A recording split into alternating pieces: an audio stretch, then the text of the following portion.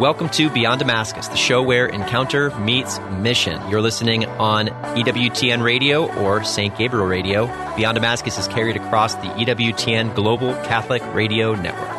Hey friends, and welcome to Beyond Damascus, the show where encounter meets mission. My name's Brad Piron, this is Dan DeMatte, and this is Aaron Richards. Good friends in the house. Here we go. Starting off with strong high fives. We start out our episodes with strong high fives. I hope you guys enjoy them as much as we do, but I'm excited for the content that we have today. We're going to talk a little bit about what it means to be a Christian in the world today and how to be on mission in the world today and all the things that come with that. But before we get there, we're going to start with prayer. So Aaron, can you go ahead and lead us off? In the name of the Father, and the Son, and the Holy Spirit. Amen. Amen. Jesus, we love you, and you are the reason that we can do what we do.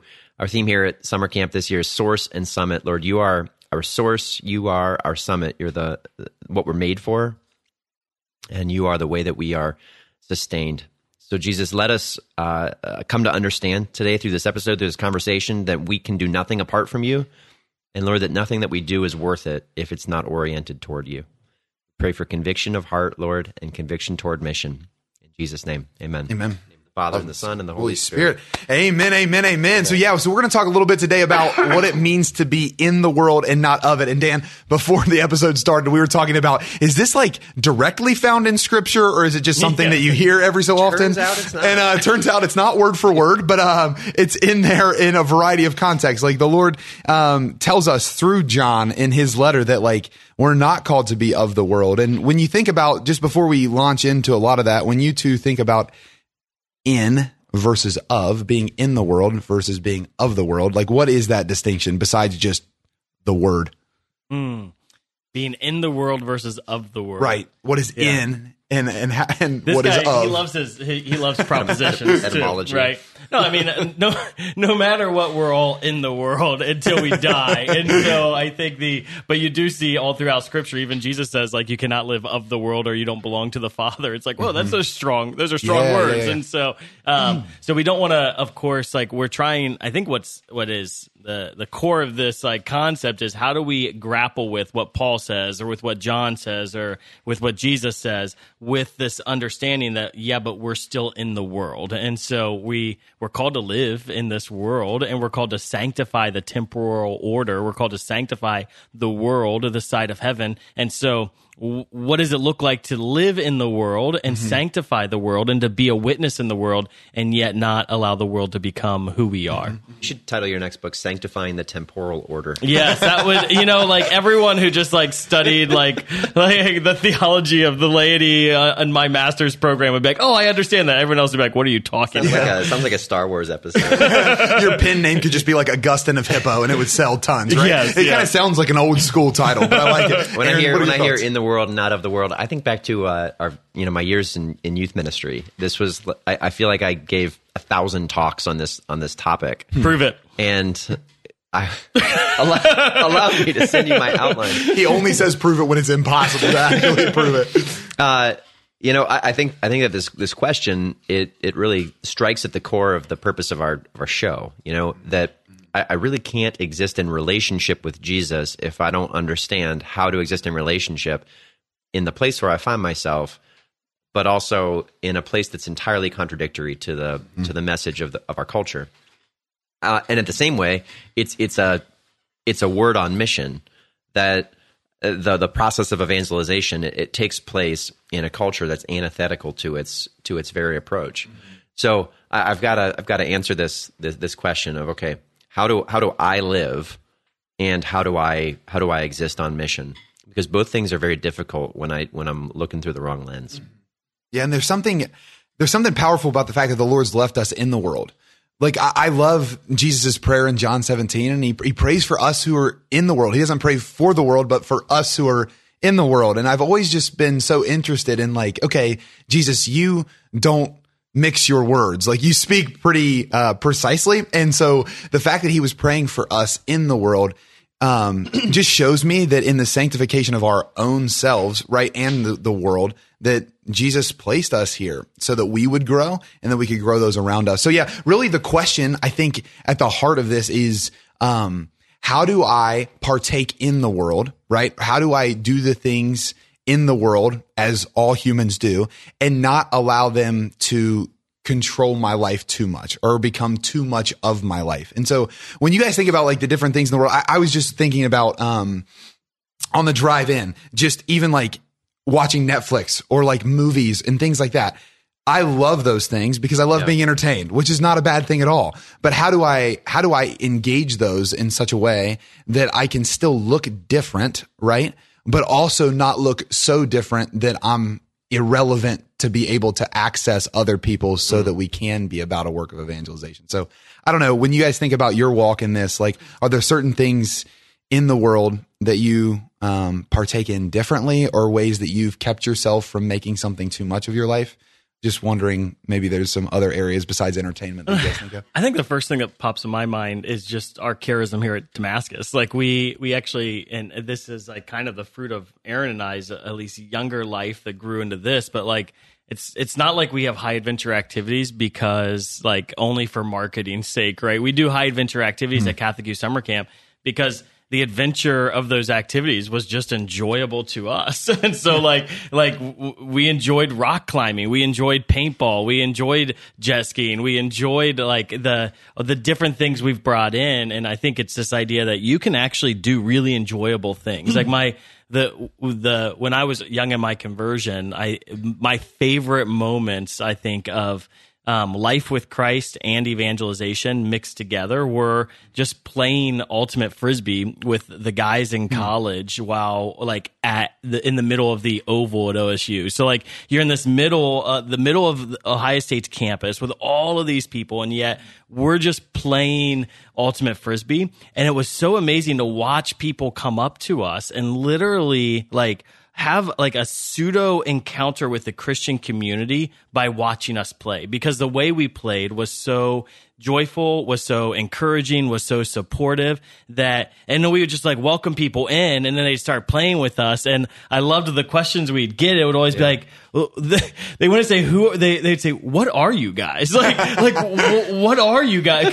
Because they'd play with us and they would notice there's something different, right? And at Catholic Youth Summer Camp, it's like the seminarian or the priest or like last week we had a Carmelite nun who like is the epitome of like not living in the world, right? She's like lives in a cloister. She's like out doing worldly activities with the kids, and it allows them to see that, whoa, I can actually bring these two realities together, that I can enjoy life with Christ and the Christian fellowship, and at the same time, like have a lot of fun and just enjoy life in this world that the Lord has given us. Yeah, and it's funny that you bring that up, right? Because this message is particularly for the laity, right? I think our especially diocesan priest friends still have a little bit of this, where it's like, okay, how am I figuring this out? But specifically for us in the laity, there is something about going out, like, because you're going to raise your family in the world, you're going to have your house in the world, you're going to do these different things.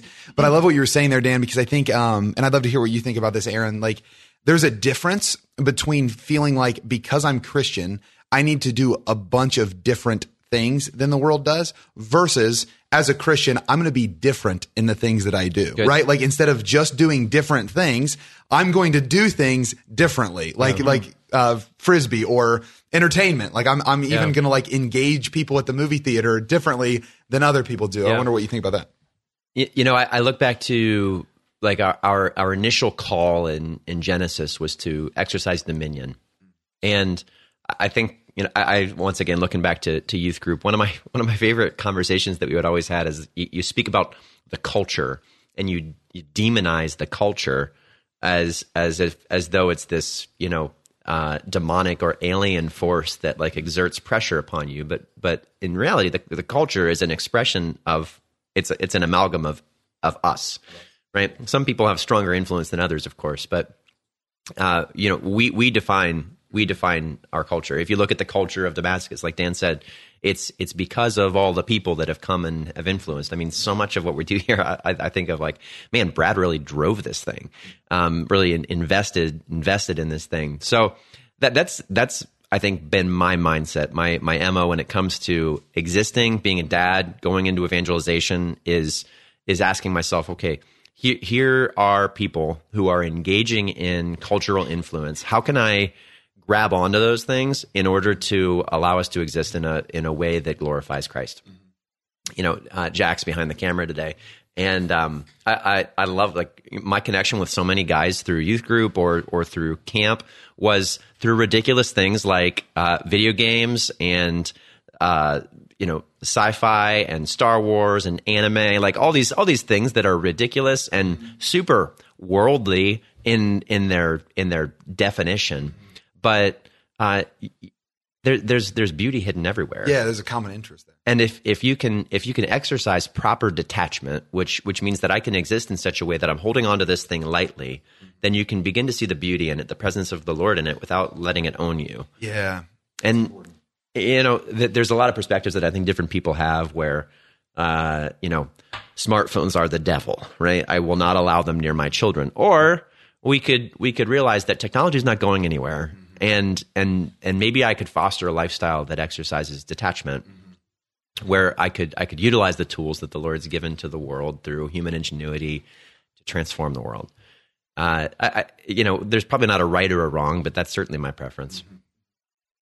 Thoughts on detachment, things like that, Dan? Yeah, I mean, I think that's it's interesting because when you just what you were saying about the culture, Aaron, I think there's just so much. It is that we often in the church just demonize it as opposed to like look for the good in it, and I think there's look for the good or even see my capacity to influence. Yeah.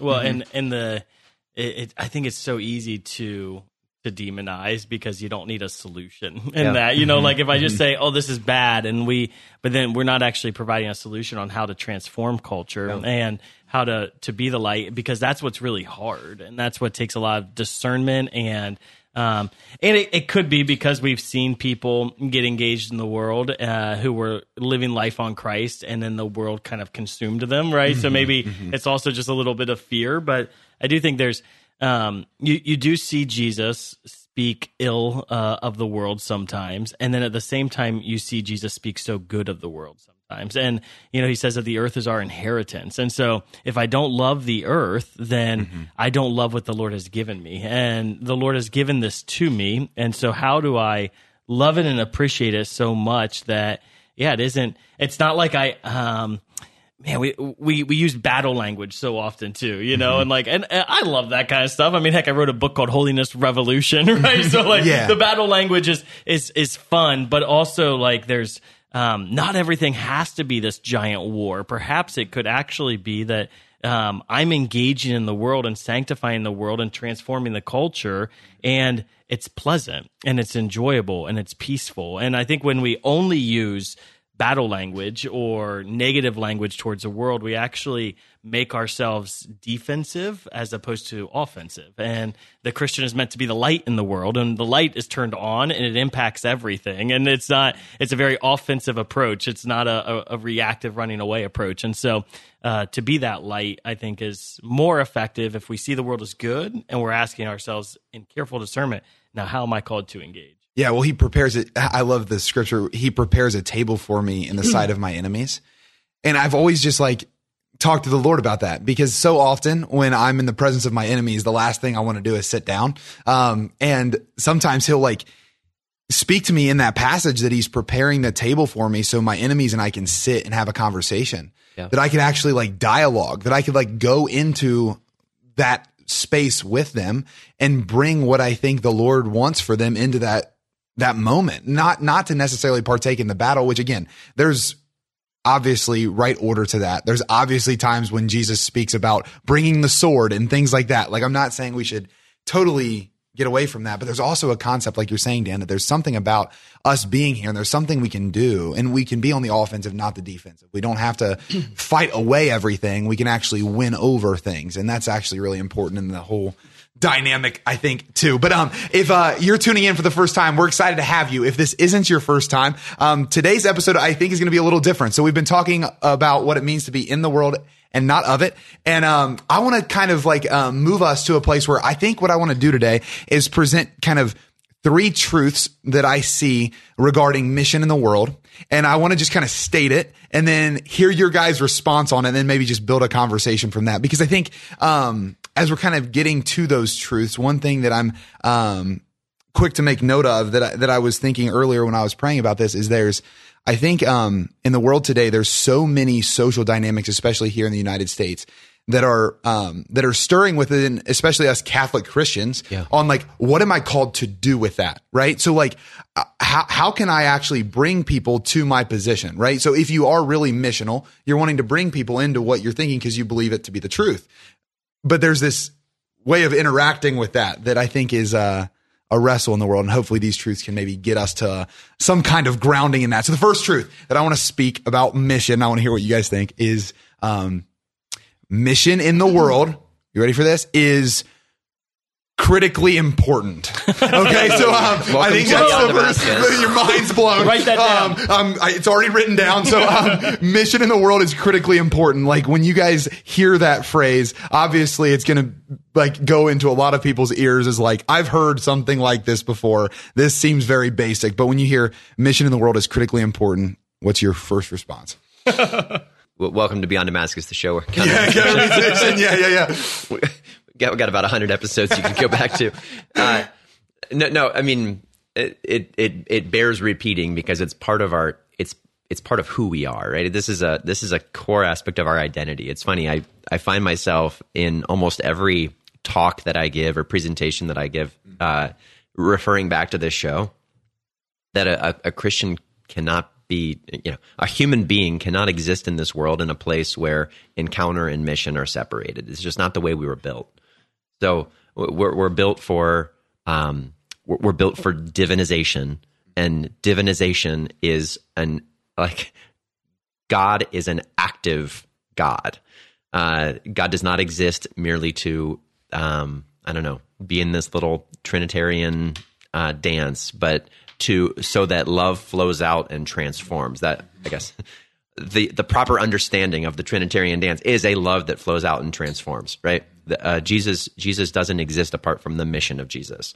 The Holy Spirit doesn't exist apart from the mission of the Holy Spirit. The Father doesn't exist apart from the mission of the Father. That our purpose is to fulfill mission. It's not only just the way we grow in holiness and have an encounter, it's the way we fulfill what Jesus intended for us, right? It's like, which is so amazing. Like the Lord loved us so much that he gave us the gift of the Holy Spirit, and then he commissioned us to go into the world. Literally, go to all nations. And he said, you'll receive the Holy Spirit, and you'll be my witnesses in Jerusalem, Judea, and Samaria, and to the ends of the earth. He didn't say you're going to be my witnesses at St. Mary's and St. John the Baptist Church, right? Like that, there wasn't. The witness is in Jerusalem, in the city, in Samaria, in those cultures, in the world. Also notably hostile cities. At that point. Yeah, that's a great point. And it's that you're going to go and you're going to be my witnesses, and you're going to show the light of Christ. And it's just, I think that's where you discover the most joy. It's where you discover the most, like, there will be more rejoicing in heaven over like one lost sinner, right?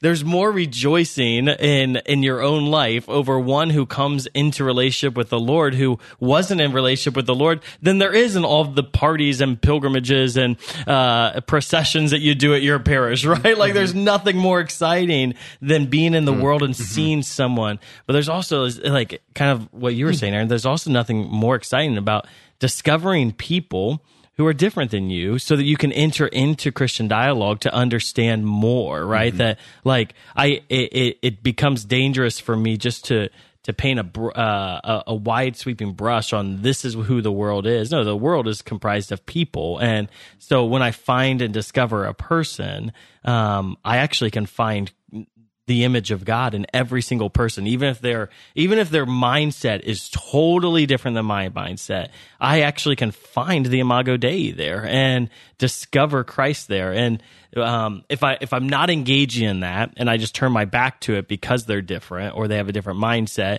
I miss the opportunity to discover the Imago Dei. Yeah. And mission in the world is critically important, right? The reason that I think that's so important to state in the way that it is, even if it is fundamental, is because we're talking about being in the world and not of it. Yeah. Well, being in the world and not of it, the primary thing we were talking about is you need to be different, right? Like to be in the world and not of it, really litmus test is, are you different in the things you're doing in the world? Well, mission, the very purpose of mission is to present something different to the world, right? So mission is critically important because out mission in the world, we actually aren't different, because it's only in being on mission that I see the need for difference. So it's for me and for the world. So mission in the world is critically important for me, so I can become more of the Brad I was made to be, and also for the world, because Brad has something to give to the world, right? And that's to your point there, Dan. So I think that there's these two sides of the coin, and I wonder, when you think about mission here, most people think about our missionaries, and those are the people that I see change the most through mission. Yeah. So many of them in their lives, they're I've been investing in my student centers, and I've been praying every day, and I've been going to confession regularly, and I even have a daily commitment to the rosary. But in my life, I've never given myself away in such a way that I am totally devoted to what's going on in the other. And the moment that happens, literally over 2 years, it's the greatest gift, I think, of all of our jobs, probably. But they're just different people. They're different people. When they leave, they are not the same person I met at Ave Maria University or Franciscan University of Steubenville or Benedictine College. They're a different person. So I wonder, the two sides of the coin. First is for the person who's going on to mission. Just other thoughts on that. But I think there's something about mission that changes us. Well, our missionaries have retreats every weekend. And so my Monday question when I'm, socializing often is, hey, how was your retreat this weekend? And you never hear a person say, my small group was so easy and I grew so much because of it, right? It's always, man, my small group was brutal.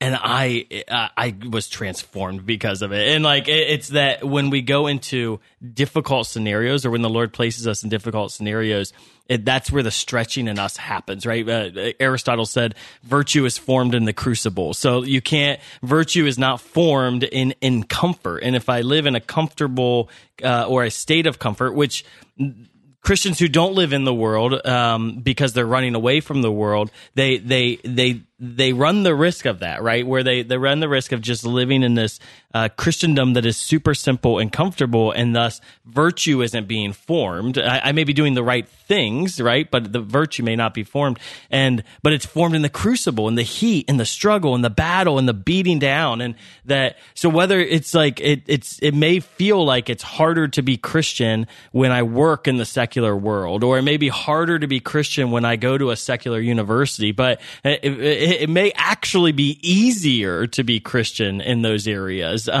because the fine tuning is happening to you. And so I think there's so much value in that to us as that's why it's so good for us, right? And it's just it's so good. I can grow in this. The Lord wants me to engage in this because that fine tuning is going to happen. Yeah. Well, I even love that. Is it in Sirach? That it says in the crucible, the worthy man in the crucible of humiliation. I've always loved that that Scripture speaks right to the things that we fear the most.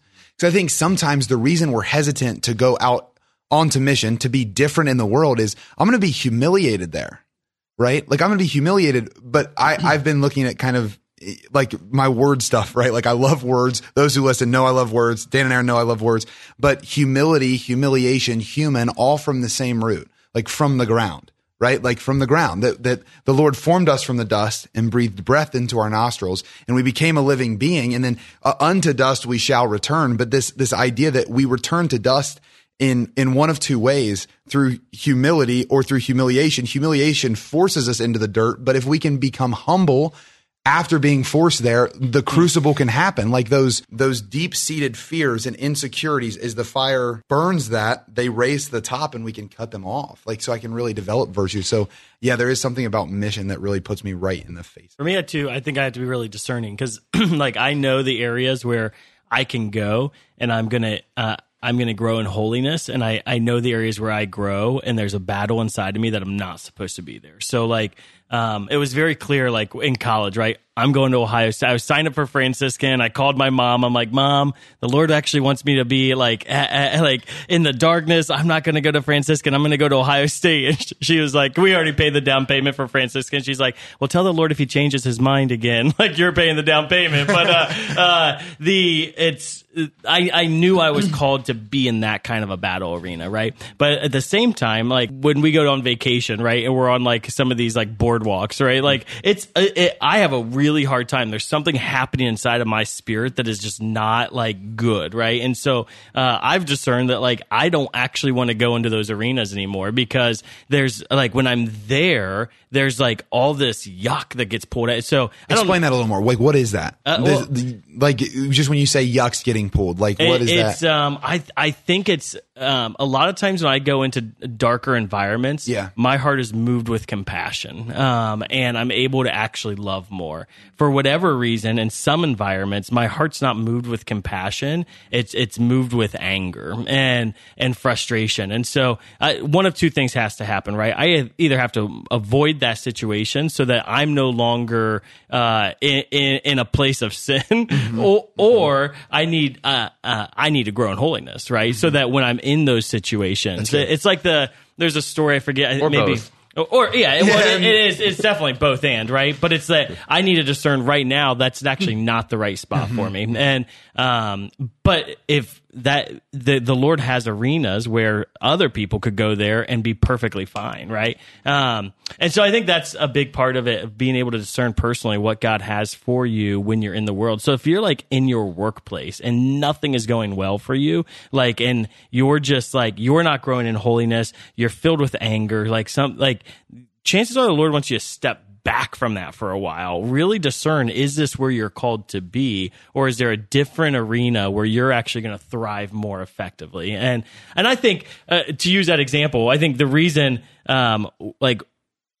perhaps if I were going on an evangelization trip to the boardwalk, I would thrive there, right? But I'm there for family vacation, and so there's just like, it's also different. Like I'm not called to evangelize in the same way in that moment, and so that's where it's hard, because I'm like trying to defend my kids' eyes from the inappropriate T-shirts, stuff like that. You're listening to Beyond Damascus, the show where encounter meets mission. Beyond Damascus is aired on the EWTN Global Catholic Radio Network and right here in Central Ohio on St. Gabriel Radio. You can listen to the whole version of today's show at www.ewtn.com/radio/podcasts. Or check us out on YouTube or your favorite podcast app. We'll be right back with this episode after a short break.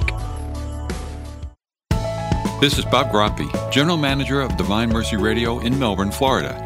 Catholic Radio has been providing Catholics and others solid ground in these particularly troubling times, with news including threats to our culture, situational on-air counseling, apologetics for Catholics and others, and biblical teaching for growth and holiness. Catholic Radio is not just radio, it's radio that makes a difference. The world needs EWTN Catholic Radio, now more than ever. The most original and exclusive Catholic content is on EWTN Radio. I feel really blessed to be able to go on EWTN Radio and answer questions from people all over the world. The important thing is being able to help people with what's of concern to them and how they can grow closer to God. Catholic Answers Live, Monday night, 6 Eastern, on EWTN Radio. Welcome back to Beyond Damascus, the show where encounter meets mission. Beyond Damascus is aired on the EWTN Global Catholic Radio Network and right here in Central Ohio on St. Gabriel Catholic Radio. On the other side of this coin, again, if we're talking about mission in the world being critically important, it's critically important for us because it changes us. It does something to us. It makes us more different. So the next time I go into the world, I'm able to bring that difference into what I'm doing. Now, on the other side of that coin is that mission in the world is critically important for the world.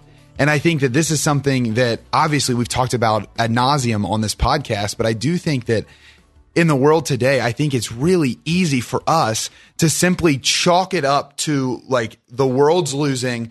I'm going to hunker down and stay away from it. Not just in a discernment way, but I'm going to remove myself from it. And I think it's tempting for a variety of reasons. But above all, what I'm seeing, I think because my heart's wired this way, I wonder what you guys think about it, is that the world's going to be evangelized one way or another. It's just which good news is it going to believe? You know, like the world has really good evangelists. They have evangelists for popularity, prestige, power, prosperity. I don't know. All those words have their place, but there's people in the world that are evangelizing for these things, and they're catching people up in this cycle circle of that's what I'm pursuing. And the church is supposed to have evangelists that kind of, I don't know if combat's the right word, but at least give another good news presentation so that people can choose. So if we all remove from the world, then the only good news being shared in the world is what we know to not be the fullness of the good news of the Lord. Yeah. So I don't know. I mean, I love thinking of that in that framework of they're evangelists, if you will, sharing. They're also false prophets a lot of times. And sure.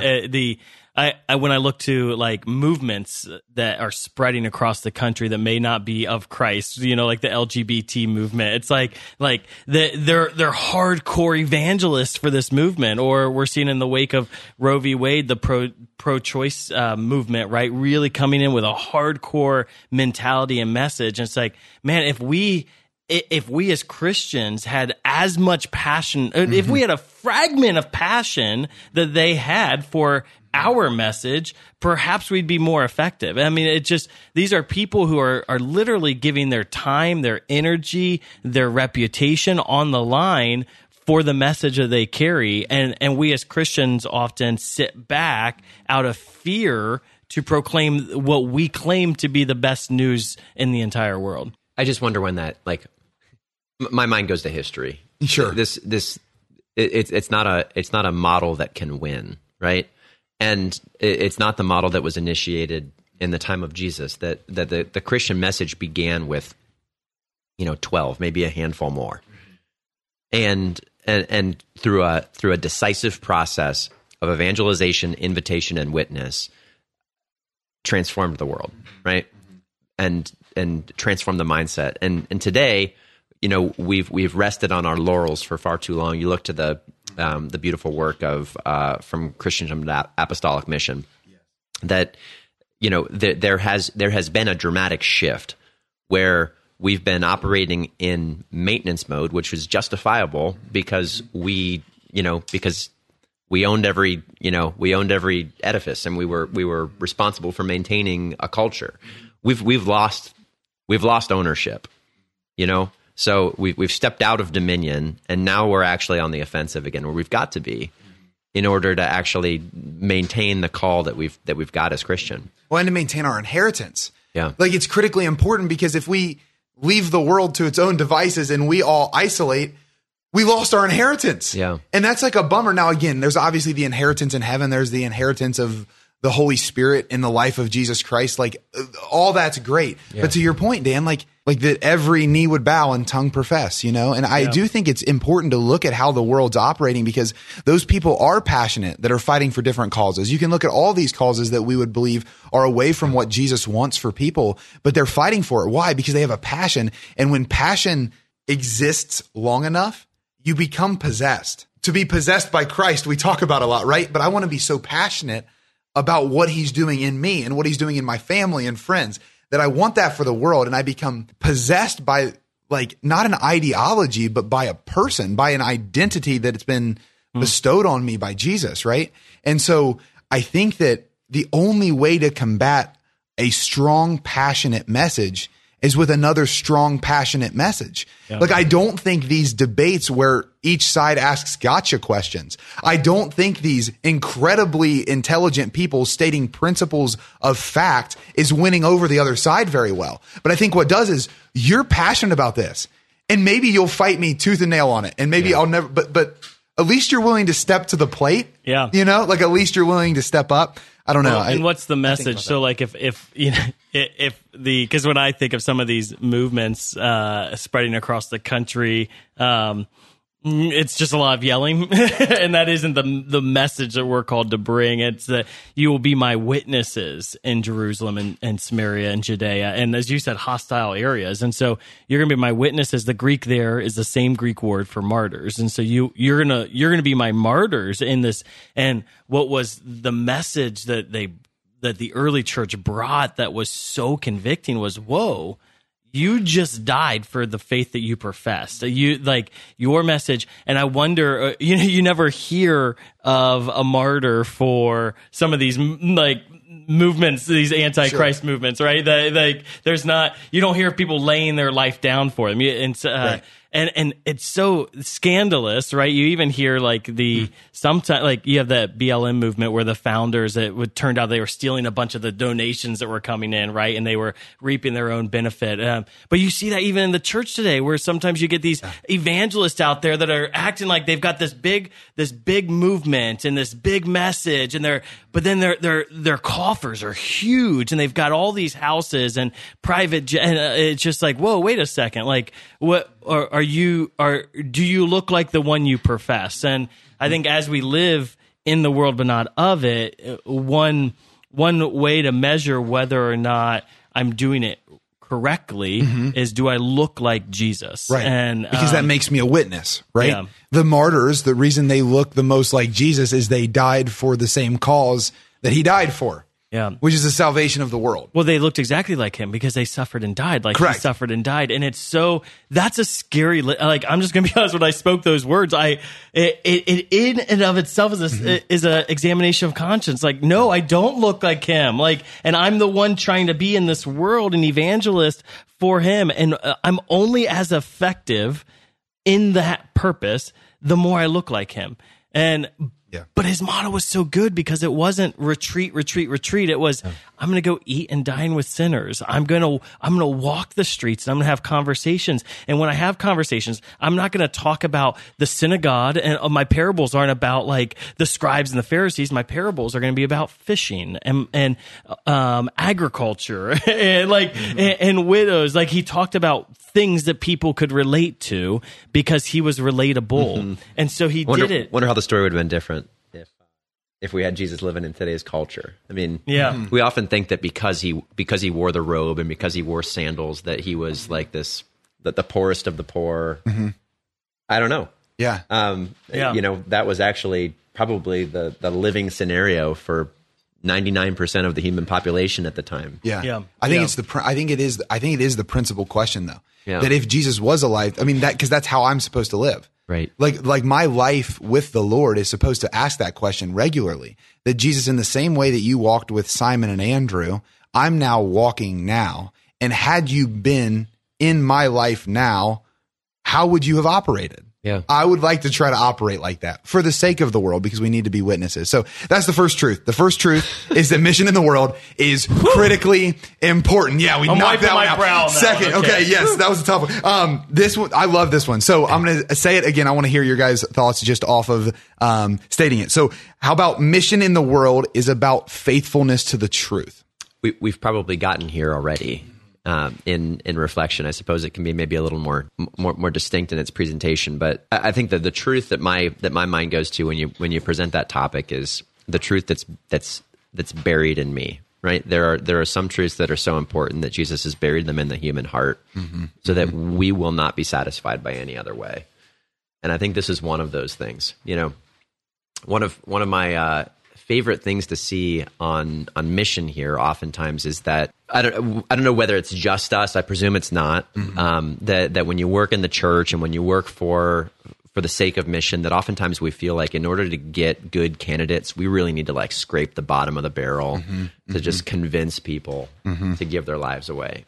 And that's not the reality that we see. I mean, what's really beautiful and profound is when you see somebody who's living by all rights a very successful secular life, maybe even a successful professional life, and you in the midst of success or in the midst of accomplishing all those things that I've desired for my entire life, all of a sudden there's this moment where it's like, this isn't what I was made for, right? That I've actually got to step out of what the world would call success and what many in the church would call success, and step into a place where I can give my life away. Those are some of the most unique applications to see for our missionary program here at Damascus. Yeah, that's really good. I'm not here because I was a mediocre musician and I wasn't making it my own, so I need you to carry me. I'm here because I'm one of the best there is to offer. But I realize that I'm not going to be fulfilled outside of giving my life away. Or we've got people who are leaving successful professional careers to come into a place of saying, hey, what's it look like to give to give my life. I'm 90% of the way through college, on my way to a degree. I'm hundreds of thousands of dollars in debt. What does it look like to press pause and to come and to give my life to mission? Because I know that I'm made for something more. It's funny because as you share that, Aaron, I work with so many of our mission partners, those who give financially to our cause. Missionaries in their own right. Yeah, and they are. And it's like, as when you started that comment about these people who live in are so successful, and yet they want to throw their life away or give their life away generously. I was thinking about all of those mission partners who they've been so successful that they could truly inherit the earth, right? Like they could inherit the things of the earth, and they could lavish upon themselves wealth and treasure. And the witnesses we've seen over the years of these men and women who they prudently raise their families, and they don't lavish upon themselves or their children surplus. They don't indulge themselves in the comfort of the world, but instead they are lavishing their treasure upon the kingdom. And it's so humbling. Like our mission partners it's like they have reached success in the world, and yet they don't want their names on buildings, right? Like I have to ask them, like, how can we honor you? How can we honor you? How can we honor you? Because they only want to give and not receive. And it's so like, I always, I tell people when we onboard someone new in our fundraising community, I'm always like, man, our mission partners are my favorite people in the world, because you can peg them the moment you meet them. Because if I meet someone who loves the Lord deeply and is humble in their relationship with the Lord, I know they're going to be a great partner for us, because it's not about them. It's about this mission. But to kind of go back to your original question, Brad, of it's about the truth as well. You see that in St. Paul so clearly. He plays out this dichotomy between there's going to be false prophets, and then, if you will, he's presenting himself as the one who lives in imitation of Christ, the true prophet. And I would say, I mean, Paul definitely lived in the world, and he was a missionary in the world. And the battle you see, if read through the Acts and read through his epistles, the battle you see him struggling is there are these false doctrines that he is trying to help people combat against and understand the truth. And that is probably more apparent today now than ever, because there are so many false doctrines, and these false doctrines are presented in such captivating ways with fake truths to be pro-choice, right? Well, there's nothing more like the church is extremely pro-choice, right? Like we love free will, and we speak about free will all the time. And so these false doctrines are presented with half truths. Like everyone is called to love. Oh, yes. Everyone is welcomed. Yes. Right. And so how do I be a messenger of the truth in the midst of false doctrines that are presented as half truths? Well, even think about like the way that we form missionaries here, right? And the way that the church has long formed people in their identity, that the most dangerous thing that can be presented to you is a half truth, right? Because if I think of myself as inadequate, that's half true. That's half true, but it's one of the most poisonous things that you can have someone bring in, right? Those half truths are dangerous. So, mission in the world is about faithfulness to the truth. I think you guys have hit both of those, that it's about faithfulness. And it's also about truth. Like, in what strata of society is it ever successful to just find the least common denominator and form a community around that? It doesn't work. Like, it's not about saying, like, let's just get to a very basic thing so everyone's accepted. And I think that is something we see, that once we realize that mission in the world is critically necessary, we begin partaking in mission. But because we want to be successful, because that says something about me, I lower the bar of mission so incredibly low that this amazing word, like you were saying, or amazing phrase, like you were saying, Dan, like all are welcome, becomes all are welcome and don't need anything else. You don't need repentance. You don't need conversion. Just come literally as you are and never change. Like, that's just not the gospel. But all of a sudden that on a church but that makes it right. But then that becomes what all are welcome means, which then we equate to success. So again, I think that when we're talking mission, we need to be faithful to the Lord and to his call to love others. Yeah. But faithfulness and love without truth is not faithfulness or love. Well, and to make this about kind of what I'm discovering is that I can't go into every conversation knowing that I have I am the master of truth, right? And I think this is, you guys know me well, and I'm a very strong-willed, high-opinionated person. And so one of the good things about my life, you laugh but one of the good things about my life is I'm pretty unwavering in faith.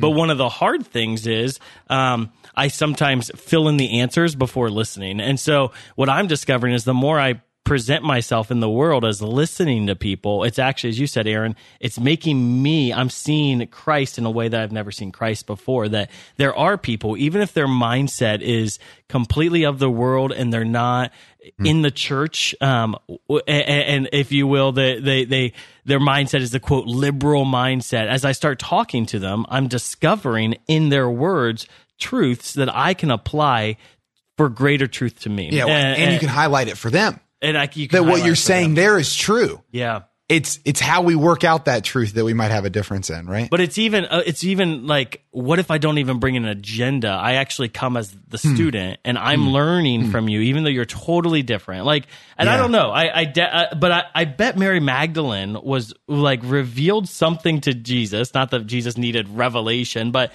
like the people he was associating with, it was filling him with compassion. Something was happening within him when he was with these people. And if I come into every conversation, if I'm at a bar and or I'm at work and I want to evangelize, like if I assume that my coworkers, because they don't go to church on Sunday, need the truth in their life, as opposed to realizing I've got something to give to them and they have something to give to me, I'm not going to be effective, I don't think. You're listening to Beyond Damascus, the show where encounter meets mission. Beyond Damascus is aired on the EWTN Global Catholic Radio Network and right here in Central Ohio on St. Gabriel Radio. You can listen to the whole version of today's show at www.ewtn.com/radio/podcasts. Or check us out on YouTube or your favorite podcast app. We'll be right back with this episode after a short break.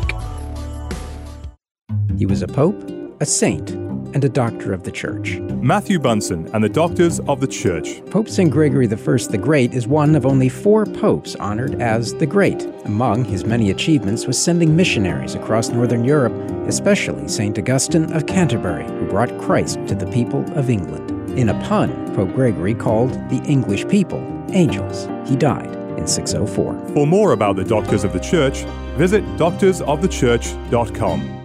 EWTN Heavenly Hints. The Apostle Paul tells us in Thessalonians to pray without ceasing, but sometimes we need reminders. How about praying every time you hear a person's name or see their picture, whether their name has arisen for winning Citizen of the Year or in criticism for starting a war? Pray for that person, their family, the lives they have touched, for better or for worse. We are so quick to form opinions and cast judgments. Let's be even quicker to pray. A heavenly hint from EWTN.